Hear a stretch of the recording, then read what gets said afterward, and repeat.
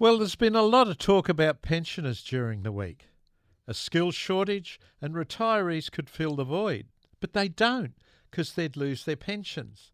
Ian Henschke, Chief Advocate for National Seniors Australia, do we know how many pensioners would like to do paid work? Yes, we do, Bill, because National Seniors did a survey back in February and we found that 19.8% of those people surveyed said that they were intending going back to work. And we asked them why. 60% said it was because they needed the money.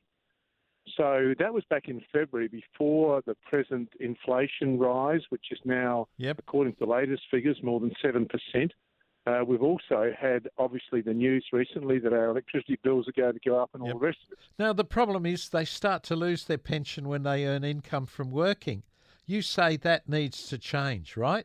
Well, we told the government that in the run-up to the budget, and the government did listen, but they listened only in part because what they've decided to do is raise the pension allowance, in other words, the amount that you can earn, by another $4,000. So at the moment you can earn $7,800 on what they call the pension work bonus, and they're going to give a $4,000 income credit, which will start in December. But the really odd thing about it is it's going to end in June.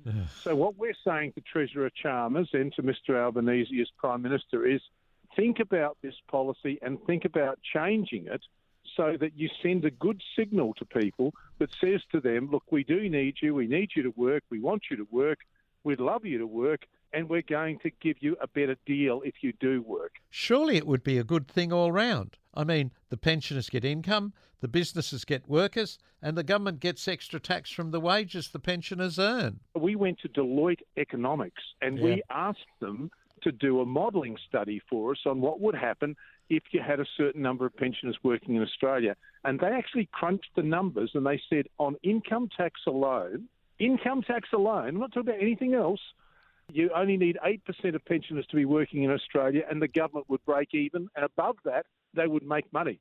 Now, if you go back to what I said originally, I told you originally that we've got 20% of pensioners who say they're going to work. So even if only half of them work, the government still makes money on it. You're saying it's a no-brainer, aren't you? Well, I am. And look, I do think you've got to think about this as being more than just an issue of economics, because the problem that we've got at the moment is that the government just had a special push to say they're going to fix the problems in aged care. Now, let's just look at the numbers in aged care for a moment, Bill. There are about 200,000 people in residential care homes. Now, but there are more than 1 million Australians needing some form of home care. So we've got all of these people needing care and we don't have enough workers. Now, we know that there's a home care provider in Queensland, and this just came out of the blue the other week. I just opened up the paper. In fact, it was the Sunday Telegraph the day before the budget, the eve of the budget, and it had a picture of Jim Chalmers sitting there with his kids around the table, and then below it, I read this story about a home care provider who said that they needed 1,000 extra workers, and then this lady, Georgia Downs, she said, and one of my best workers is 75. Yeah, that doesn't surprise me. I'm talking with Ian Henschke from National Seniors Australia. Ian, other countries take a different approach to pension eligibility, not just working, but making it universal regardless of assets. Do we need to look at all this sort of stuff? Well, if you were a very brave government, and, remember those old words of yes, minister, be a very brave minister that moved towards a thing like that. I don't think we have to go that way. I think we can find a middle road where we can look at what the best of other countries have done and do that ourselves. So, for example, in Canada, you can earn up to $75,000, I think, before you start getting your pension affected. I believe it's a similar story in Germany. And if you look at other countries around the world, Sweden has more than 20% of their over 65s working.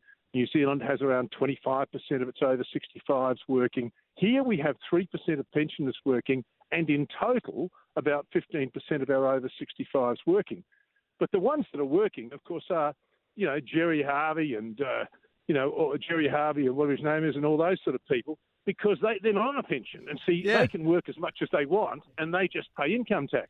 Yep. So the idea is how do you create a system that is both fair and simple?